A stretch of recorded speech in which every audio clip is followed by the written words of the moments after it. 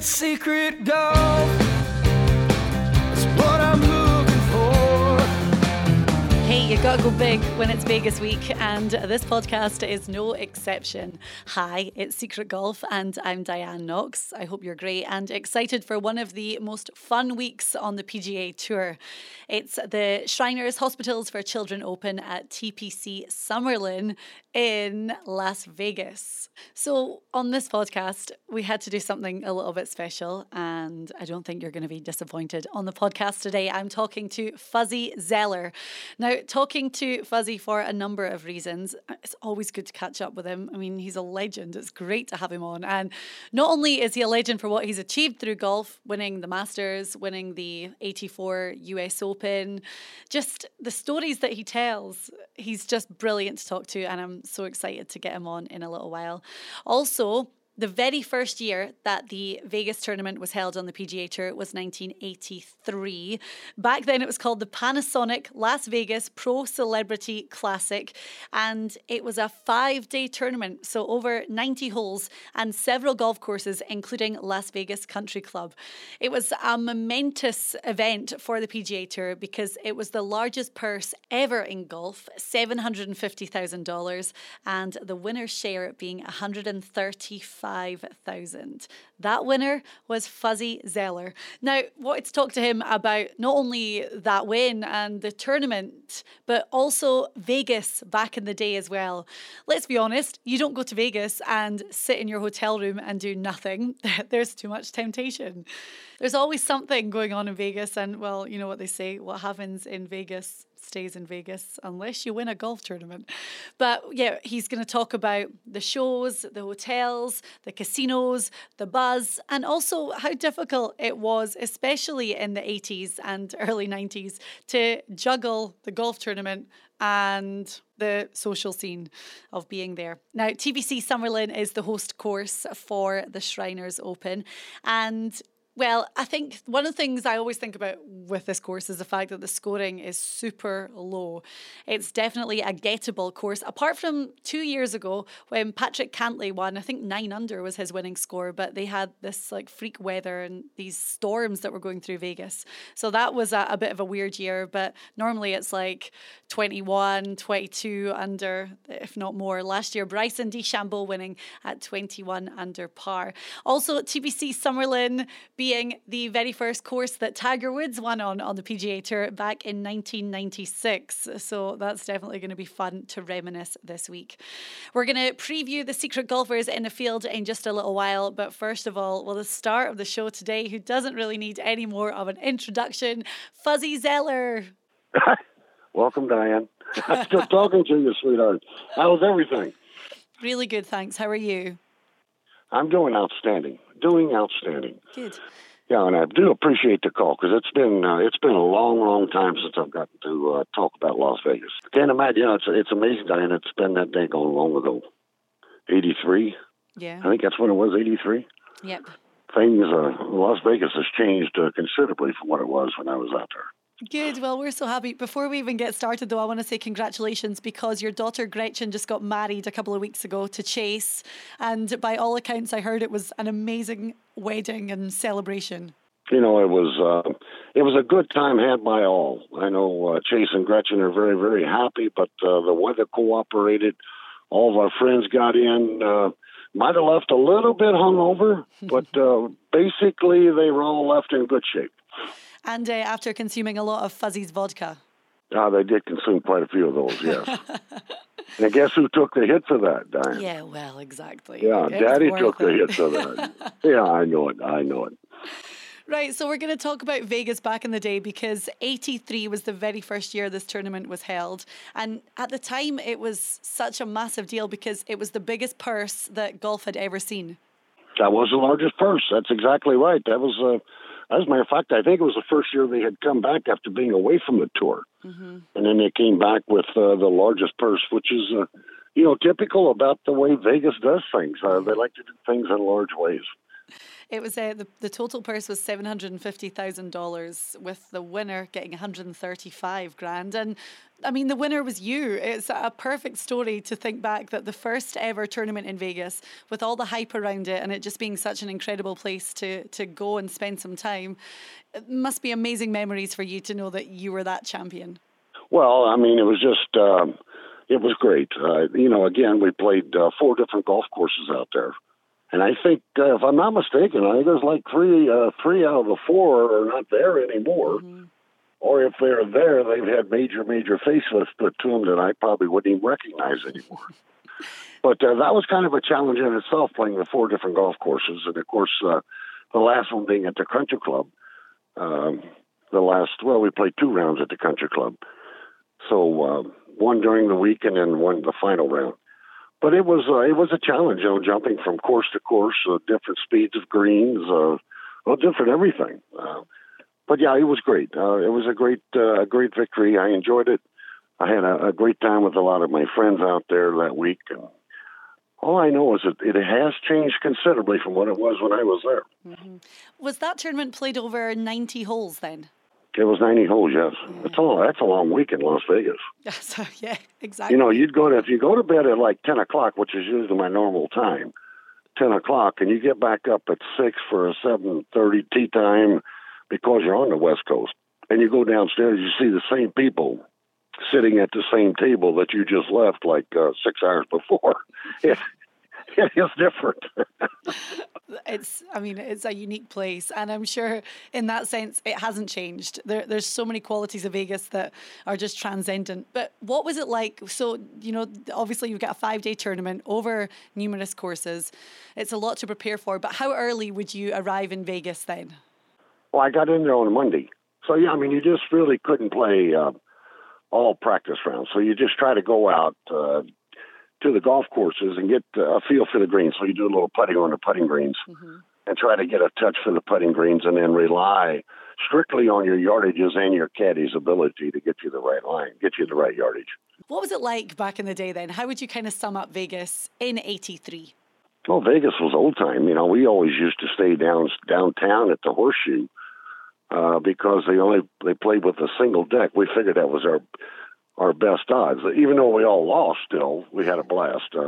Jack Benyon, who ran the Horseshoe at the time, I'm sure he still does, the Benyon family, just absolutely took very good care of the golfers while we were there. Again, away, the Golden Horseshoe or the Golden Nugget, which was right across the street, housed a lot of the golfers. We kind of stayed off the Strip, only because there's just way too much action out there on the Strip. So we all went downtown. That's basically where we stayed at. When you say way too much action, is it there's just way too much temptation to take your kind of focus off the golf and enjoy all the fun, or too much action in that you guys were very recognizable and there was too many people around? Well, we had plenty of time to have our fun. It's just that you had to do it in spurts. You just couldn't... You couldn't do it for the longevity of 7 days in Las Vegas, So 7 days, that's kind of an overnight stay. It's a weekend type place to go. Mm-hmm. You go out and burn out the first couple of days, and you take 1 day to recuperate before you come home.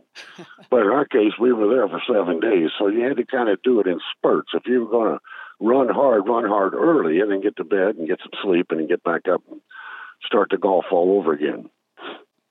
And when you say, there was a group of guys that you would all hang out together, looking at kind of the big names from '83, like Tom Kite, Johnny Miller, Crenshaw, Tom Watson, Hill Irwin, obviously you, who were the kind of pack that would hang out together then? Well, who I used to hang out with? Well, Hubert Green was my best buddy, and we ran together for years out there.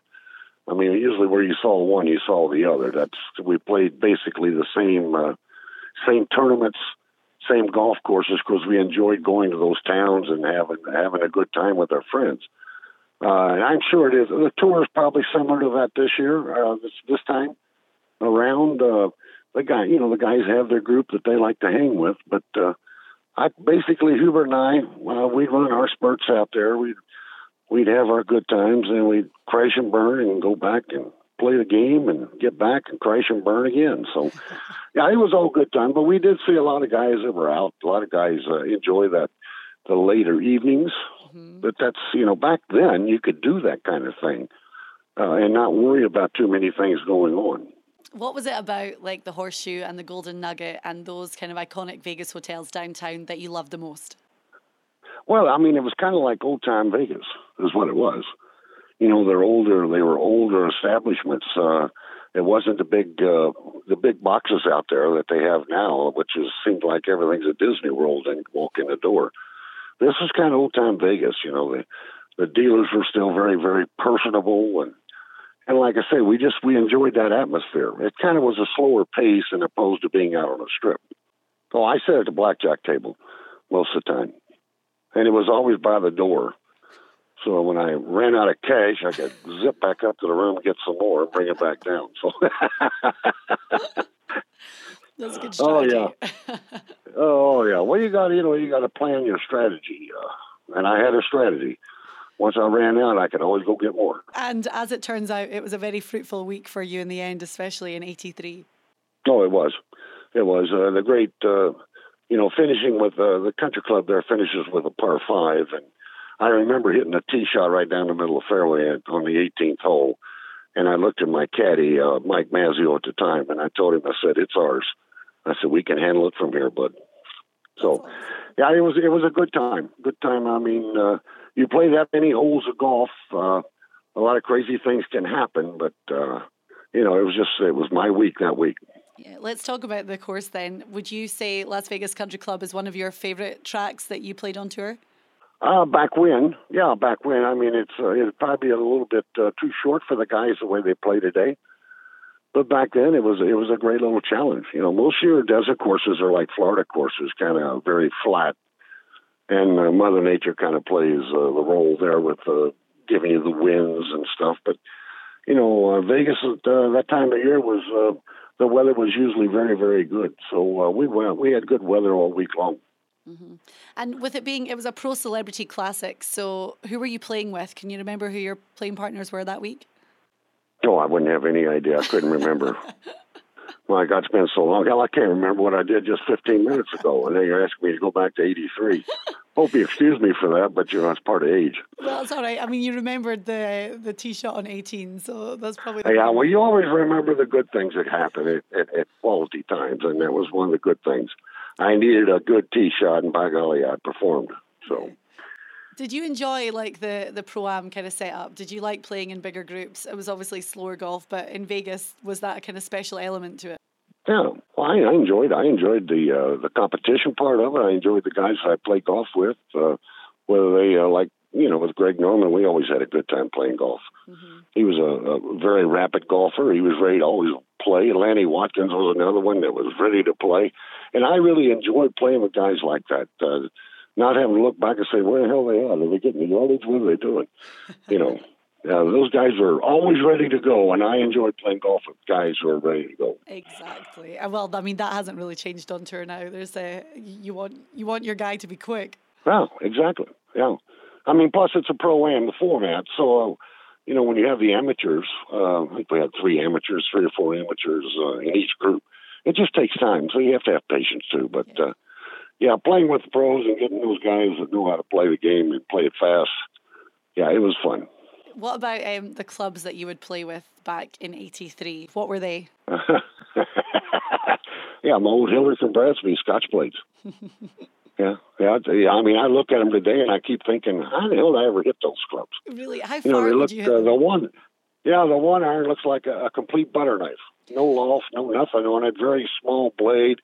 And I used to just hit the heck out of that thing. I could hit it high, low, hook it, slice it. I mean, it was absolutely amazing. But hey, times change, and you got to change with them. So, and the clubs today are much easier to hit. Trust me. Well, they are. That is that, of course. Talking about that drive on 18 on the 90th hole when you were playing in Vegas in '83. How far would you have hit that drive? Oh, it probably went about 210, but sure looked like it went a lot longer. Diane, I got to tell you, I used to be a long hitter. And I parked it out there till I had I think it was a 4-wood into the final green. I was going to take a 2 or 3 iron or even the 1 iron. And I said, no, I better make sure I get it over the water because you have to fly it over water. And I hit the prettiest little 4-wood in there. So Yeah, it was, I'd probably say 260, 265, maybe 270 in that area, which was, back then, that was a long poke. So you still have all your clubs? Do you have like a kind of museum, I guess, at your house of a lot of your old No, stuff? there's nothing a museum at all in my house. No, if I don't use them, I give them. I usually give them to the kids. Good. Let the kids have them. Let them enjoy them. Get them cut down and let the junior golfers have it. Or if somebody asks me for a club, I'll be more than happy to oblige them. I'll give them to them. That's nice. I don't want them sitting around just rusting. Just go back and look at. Heck, far. I want somebody to use them. Did you use a Balata ball back in the day? Yeah, I sure did. That's the one you used to be able to look at and cut it. Yes, we did. So was there a lot more backspin on that ball then? Well, those balls were so soft. If you just barely skinnied one, you opened it wide open where you could look into the rubber bands that's what the balls used to be wound in, were rubber bands before the solid golf balls came out. I mean, if you think about players these days, how they have everything. I mean, as you say, like the clubs have changed so much and all their like the 60-degree clubs, hybrids, everything, using TrackMan and stuff. How would some of these guys have coped back in the day without all of that? Well, I think they would have done fine, only because they're talented enough to do what they're doing right now with the equipment they have. I mean, you can't blame the players. You know what I mean? Do I think the players have more talent? No, probably not. The reason I say that, I mean, back in our day, we didn't have 60-degree sand wedges or 64-degree sand wedges. I mean, we did everything with a 56. It was old school. We learned how to work with the equipment that we had. This day and age, it seems like you can prefab any club you want, and it's okay by the rules. Mm-hmm. So I think maybe if the USGA wants to change a rule, they probably should have a rule on sand wedge on the loft, like no more than 58, instead of having this 60s and 62s and 64-degree sand wedges around the greens. So you can always tell when a young man has no clue how to chip when every shot he pulls around the green is a sand wedge. Mm-hmm. Well, that tells me that he has no imagination around the green. All he knows is, I can take this club, I can swing it, and it'll pop it right up in the air. That's how they play it. And obviously, with Chase Wright being your son-in-law, you're involved a lot in his game. And do you think there's too much data now sometimes? Do you think guys are relying too heavily on TrackMan and all these numbers that are just kind of filling their brain? I do. I think they get too wrapped up in it. But again, some people just like stats. I never was a stat man. I can tell you, I never, the stats I didn't care how much I spun the ball. I just wanted it to react. When I hit the shot, I wanted the ball to react. I didn't want it to come spinning 40 yards back to me. So I always tried to find that ball that just spun enough for me as the individual golfer, something that worked for my golf game and not somebody else's. Mm-hmm. And these days as well, guys are traveling with bigger teams. That seems like they've got a coach for everything. How did you feel about that? Did you have like a coach or people that would be with you to help you? Yeah, I had a coach. I'd walk in there and look in the mirror. That was my coach. Yes. What's amazing? I never could blame anything on anybody. It was all self-inflicted wounds that I did myself. I couldn't go to a coach and say, well, I understand why he had such a bad shot. Well, I figured it out. It just happens. You're human. You're going to hit bad shots. You're not going to hit every shot just perfect like everybody would like to. So you got to go look in the mirror and, as Arnold Palmer always did, hits that belt another notch and come back out swinging. And that's what we did. I had Rocco Media on the podcast last week because he had just won on PGA Tour Champions and he had changed all of his equipment like 5-6 weeks ago. And he said for a long time before that, he knew something wasn't right, but he was just searching for it. But he said he was the only person that could figure it out. So he just had to keep trying and figure out what it was that wasn't working so well. No, I have to agree with you. You got to have the confidence in your equipment. And if you don't get the confidence, then it's not going to perform. I don't care how good you're swinging at it. Mm. But if you've got the confidence in it and That ball's only going to go a certain distance when you hit the shot, and it's such a big advantage. Exactly. Yeah, I admire the guy for switching. I do. Yeah, I know, it's big. And it clearly paid off. So going back to Vegas, who were the kind of big acts then? Do you have any, what are your biggest memories of being in Vegas and going to see some of the big shows out there? A lot of my guys are all passed away. Foster Brooks probably had the best show in Vegas at the time. Uh-huh. I'm not sure if you remember Foster Brooks. But what a great guy, a great comedian. He'd always play the drunk comedian. And he was one funny man. I mean, I personally knew him because he was from Louisville, Kentucky here.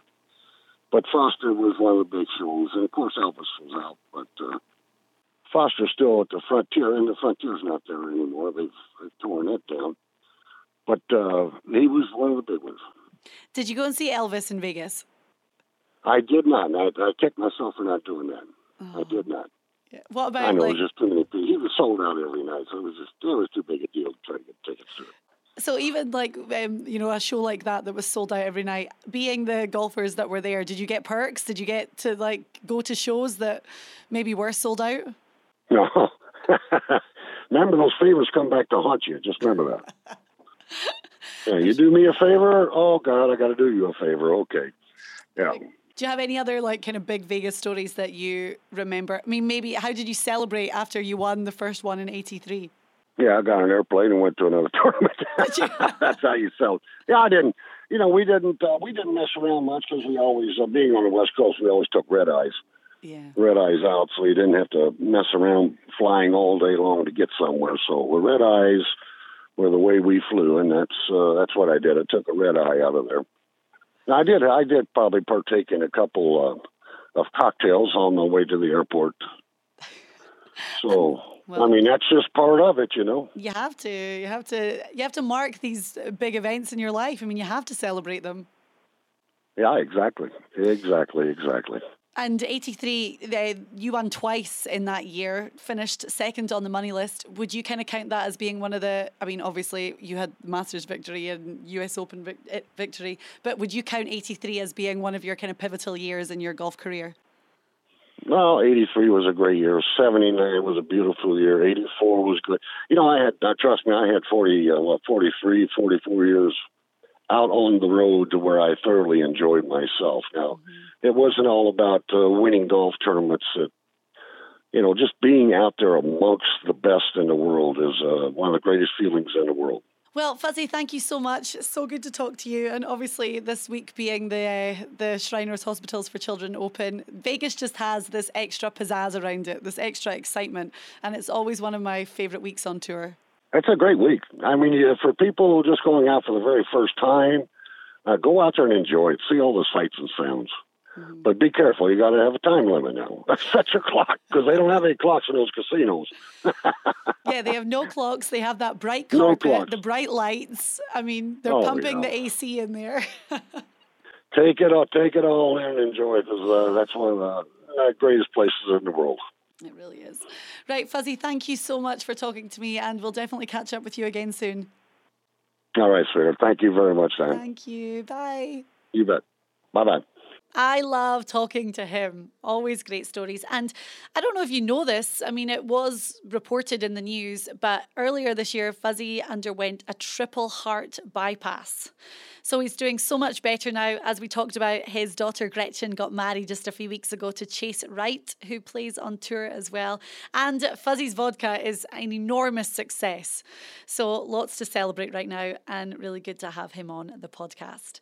So the Shriners Open this week in Vegas. Big week for Secret Golf. We have 10 of our guys in the field. As I'm recording this, Rian Gibson is first alternate, so hoping that he sneaks on in. But over the past 5 years, we've had someone from the team in the top 10. Last year, Ryan Palmer, who finished T7. In 2017, it was Patton, Kazire and JT Poston both at T4.